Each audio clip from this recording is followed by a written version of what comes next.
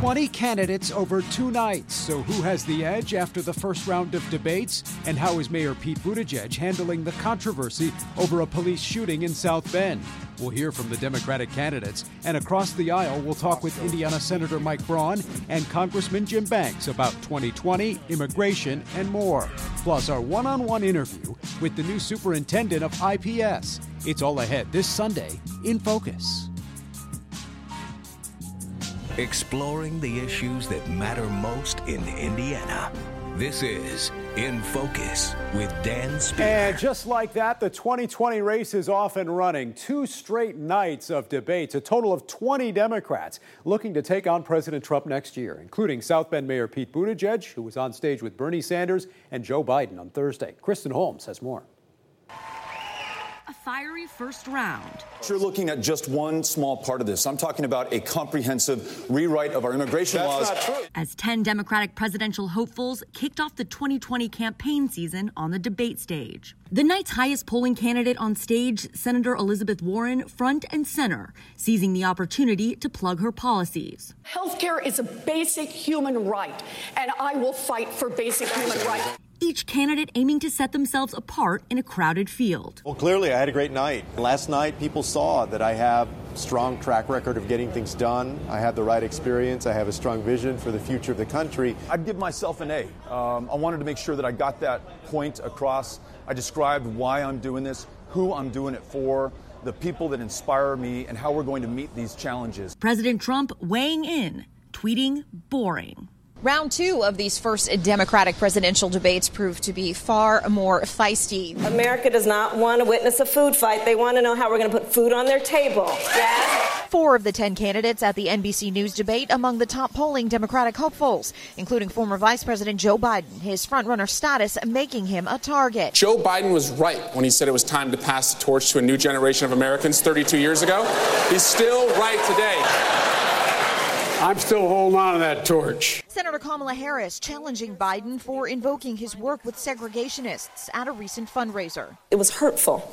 Much of the criticism was directed offstage, though, at President Trump. Donald Trump has put us in a horrible situation. He's torn apart the moral fabric of who we are. The candidates tackling a range of topics, including health care, immigration, climate change, and the economy. I would call it Medicare for all who want it. Health care is a human right, not something to make huge profits on. All right, let's bring in some of our panelists now, and we start with you, Indy professor Dr. Laura Wilson. What were your thoughts in terms of these debates, how they may or may not reframe the race for president, and really all of the tense back and forth that we saw throughout? There was a lot of tense back and forth. I think the important thing, people who are front runners wanted to make sure they maintained where they were. And so when you looked at someone like Elizabeth Warren, Bernie Sanders, Joe Biden, they had everything to lose. They certainly didn't want to. But you had a lot of people who were their first introduction to the American public and trying to get their name in there, trying to get their arguments in there. Certainly having 2 debates, 4 hours, 20 candidates, 5 moderators, that's a lot to keep track of. A lot to take in. Kamala Harris maybe with the line of the night early on Thursday saying, we don't want a food fight. I think she's absolutely right. It was probably a prepared line, but it was really well delivered and perfectly timed. How about Mayor Pete Buttigieg? Let's talk about his performance overall and also how he handled this question about free college, saying it was not something he supported. I just don't believe it makes sense to ask working class families to subsidize even the children of billionaires. I think the children of the wealthiest Americans can pay at least a little bit of tuition. And while I want tuition costs to go down, I don't think we can buy down every last penny for them. How did he look on stage handling some of these topics and also really trying to overall reframe the narrative after a very difficult week in South Bend? Absolutely. I think he gave really strong responses. And part of it, when you look at the college tuition response, he's not the most liberal candidate, and he's not competing as the most liberal candidate. That will go to Warren or Sanders. He's saying, look, this is a more moderate approach. And even though it's in the primary, so you're going to lean towards that more left Democrat, I think he was able to reframe the responses in a way that fit his moderate stances, but also appeal to your Democratic audience. Anyone else that surprised you, stood out as a big winner or loser? Sure. I thought Cory Booker, Julian Castro, Kirsten Gillibrand, Kamala Harris, and I've already named 4. Pete Buttigieg did a great job. People, to me, really separated themselves as either doing a great job or really not making the cut. And we'll see perhaps if some of those candidates do start to drop out. Thursday, we also got more reaction from political analysts Adam Wren and Abdul Hakim Shabazz to get their thoughts on the debate. Overall, I don't think there was a particular winner. I mean, because in these type of formats, with being the first sets of debates, declaring your winner is like declaring your valedictorian in summer school. So you got to keep all that in some kind of perspective. I do think Pete Buttigieg actually did handle himself well on the issue of South Bend, particularly say, hey, I'm mayor, this is still kind of an ongoing investigation. I can't take sides. There were two things that struck me about his answers. One was that he actually said, when asked about why his police force didn't become more diverse, he said, because I couldn't get it done. He took accountability for that. Secondly, the dagger look that he shot Representative Eric Swalwell, you don't really see flashes of anger like that from Buttigieg, who's often kind of calm, cool, and collected. And it goes once again to when you have these types of debates and forums, always assume a camera is always on you, because that's going to be, with Buttigieg, the next thing people are going to be looking at and focusing on, over the course of the next few days and into the Sunday Talking Heads. Something else I thought was interesting too was the sort of the back and forth between Kamala Harris and Joe Biden. I think, you and I take a little bit of a different approach. You thought Senator Harris kind of owned that sort of debate. I think Joe did a good job of sort of pushback. But as always, when you have these sort of dynamics, if you're a man and there's a woman, you have to be very careful sort of how you respond, that you don't come across as sort of, being politically abusive, so to speak. Yeah, I think Joe Biden looked sort of wooden on that exchange. I think Kamala Harris did a really fascinating job of pulling back on the policing issue and the issue of race and really personalized it to her own story and let Joe Biden know that, number one, she didn't think he was a racist, but number two, she was hurt by his remarks on race, and I thought that was a really human moment. All right, meantime, this reaction from Vice President Pence during the Wednesday debate, who said the Democrats' quote, far-left agenda is out of touch with the American people, in his words. This week, I also spoke with two Indiana Republicans about Mayor Pete Buttigieg, the 2020 race, and some of the issues in the news this week. I respect Pete. I admire him for his service to our country. But what's becoming more and more clear is that a question mark of whether or not Pete is the type of leader that can lead our country when hasn't been the type of leader that can bring people together in South Bend. And the racial issues that they're dealing with from the police shooting of an African American has obviously created a tumultuous, very sensitive situation in his community. We'll see in the days to come how he handles it, but over the weekend he did not have a good week. And when it comes to Mayor Pete, who I think has been largely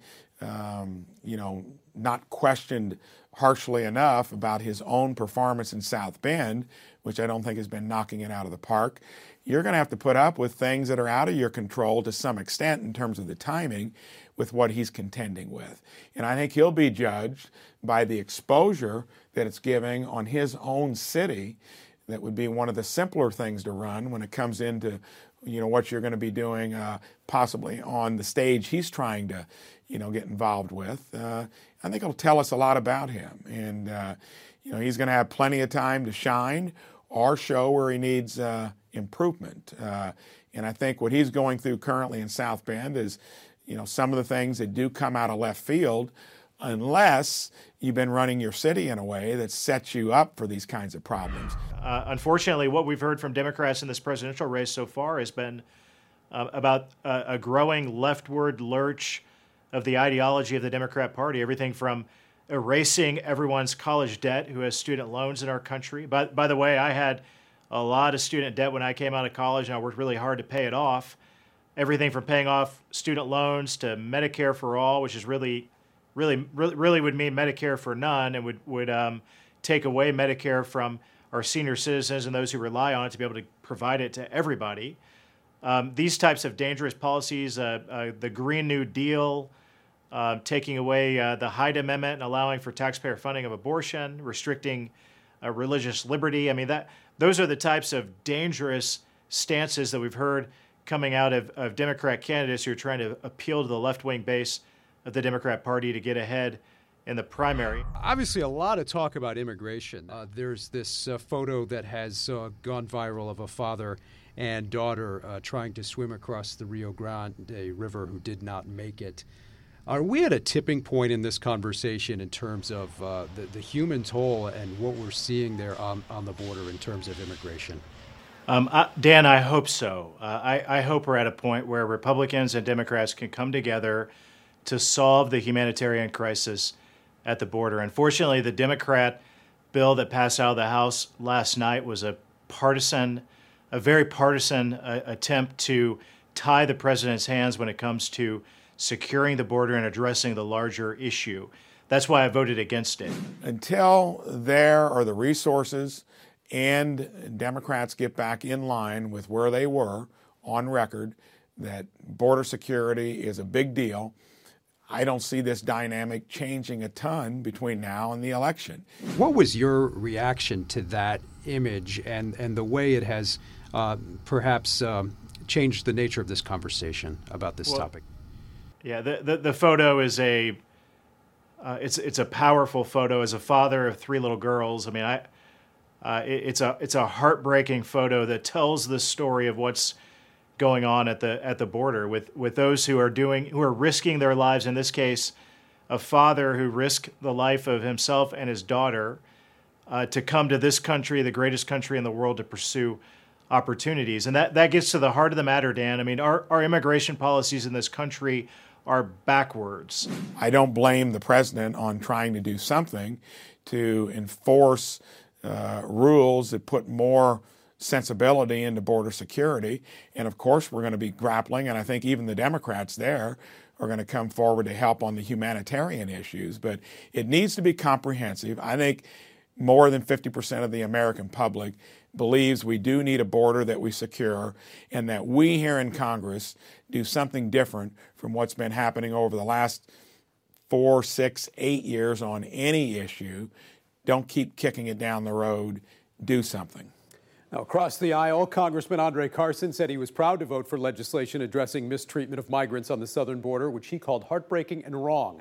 The House reluctantly passed the Senate's version of that bill on Thursday. Carson also said, quote, the Supreme Court did the right thing to block the Trump administration's plan to add a citizenship question to the 2020 census. Carson, by the way, will be part of a big hearing next month on Capitol Hill. This week, we learned former special counsel Robert Mueller will testify July 17th in front of the House Judiciary Committee and the Intelligence Committee, of which Carson is a member. Up next, this Sunday in Focus, a lawsuit filed on behalf of Indiana children suing the Department of Child Services and Governor Eric Holcomb. We'll take a deeper look at what that lawsuit involves. And we're sitting down one-on-one with the new IPS Superintendent, Alicia Johnson. Stick around, we'll be right back.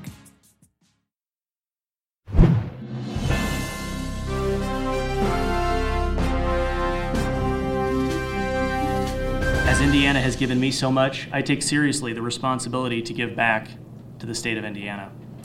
Zionsville attorney John Westerkamp entering the race for Attorney General, seeking to win the Republican nomination at next year's convention, with leading Republicans still calling for current AG Curtis Hill to step down.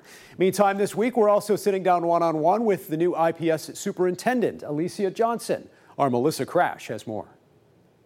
Good morning. I am thrilled. It's Alicia Johnson's first week as superintendent-elect. It feels good. She says it's time to keep moving forward. My job is to make sure that everything that surrounds that classroom and that school is really setting them up for success. In her first week, Johnson already has big goals for the upcoming school year, including a new English language arts curriculum that's both culturally relevant and challenging. If students can see themselves in what they're reading and connect it to their own lives, then you can build really powerful experiences. The high school experience is also top of her list. Work-based learning opportunities for our students, how we continue to provide them with great supports as they're thinking about their post-secondary plan. IPS parent Anna Cheney says she's on board with the move. Education to kids that they can use right away to further their future is huge. Some parents and critics have wondered about Johnson's superintendent license. The board will make the request to the Department of Education for a temporary license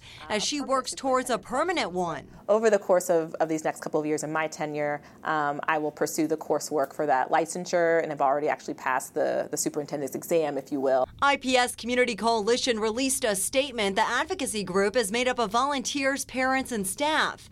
They said, quote, we hope that she delivers quickly on the urgent need for equity within the district. It goes on to say, we hope that what is best for students and teachers will be the guide for all decisions. So we may not always agree on the best path to get there. We may not always agree on the path forward, but what I hope everyone will see is our commitment.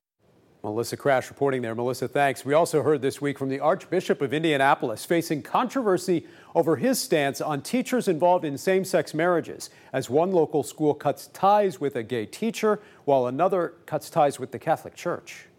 This is not a witch hunt. We don't go looking for these situations. When they're brought to my attention, though, because as I said previously, it is my responsibility, my duty to oversee the living of the faith, especially for our ministerial witnesses. Now, a number of students and alumni also gathered Thursday to protest and pray at a vigil.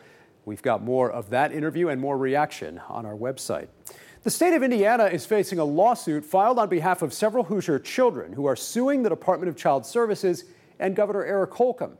Kelly Rinke spoke with the lawyers involved and joins us now with a closer look at the case. It's been very hard to hear the stories. Nikki Gray and Melissa Keys are representing 9 children who they say suffered serious physical and psychological harm while in the state's care. They all have a diagnosed disability. The 3 that our agency has particularly focused on are the 3 that are in residential institutional settings. She claims one of them is a 16-year-old boy who was living at a nursing home because DCS placed him there. He's diagnosed with autism and cerebral palsy. The complaint says DCS made contact with the boy in 2010 and substantiated allegations that his parents medically neglected him. In 2012, it says the boy's house caught fire because his parents' meth lab exploded. DCS removed him from the home.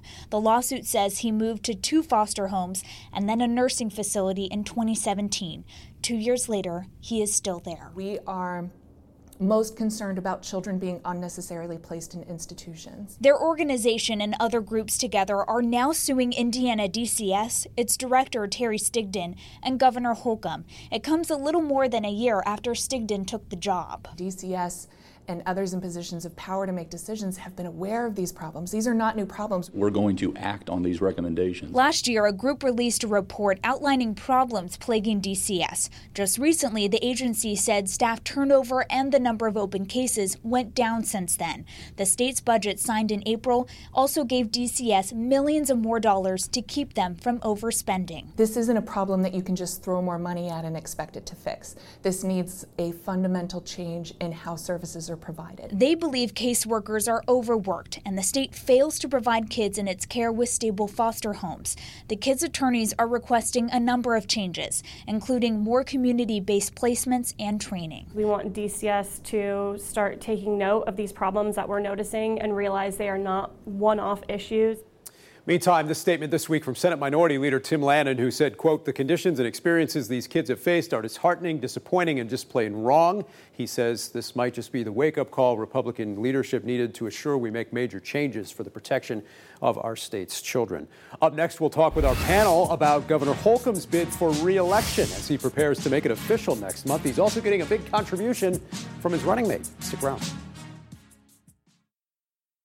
Big contribution this week in the race for governor from the Lieutenant Governor, Suzanne Crouch, who transferred $1 million to her running mate for the 2020 race for governor as Holcomb prepares to officially launch his re-election campaign 2 weeks from now. Back again with our panelists, Adam Wren, Laura Wilson, Abdul Hakim Shabazz. We mentioned the DCS lawsuit earlier. Overall, good week or a bad week for the governor? Very good week for the governor. And remember, he also raised another $1 million at that fundraiser. Suzanne Crouch's check was an additional $1 million on top of that. And if you take it a step further, remember, a governor's term limited. So if Eric wins re-election, technically next in line would be the lieutenant governor, and she can demonstrate her fundraising prowess by handing over to the governor that $1 million check, kind of sending a sign to everybody else, right. Hey, come to play. That's a good point. The governor certainly will have a very big campaign war chest. Oh, absolutely. I really think it's going to be hard for the Democrats to find someone who could be a viable candidate against him.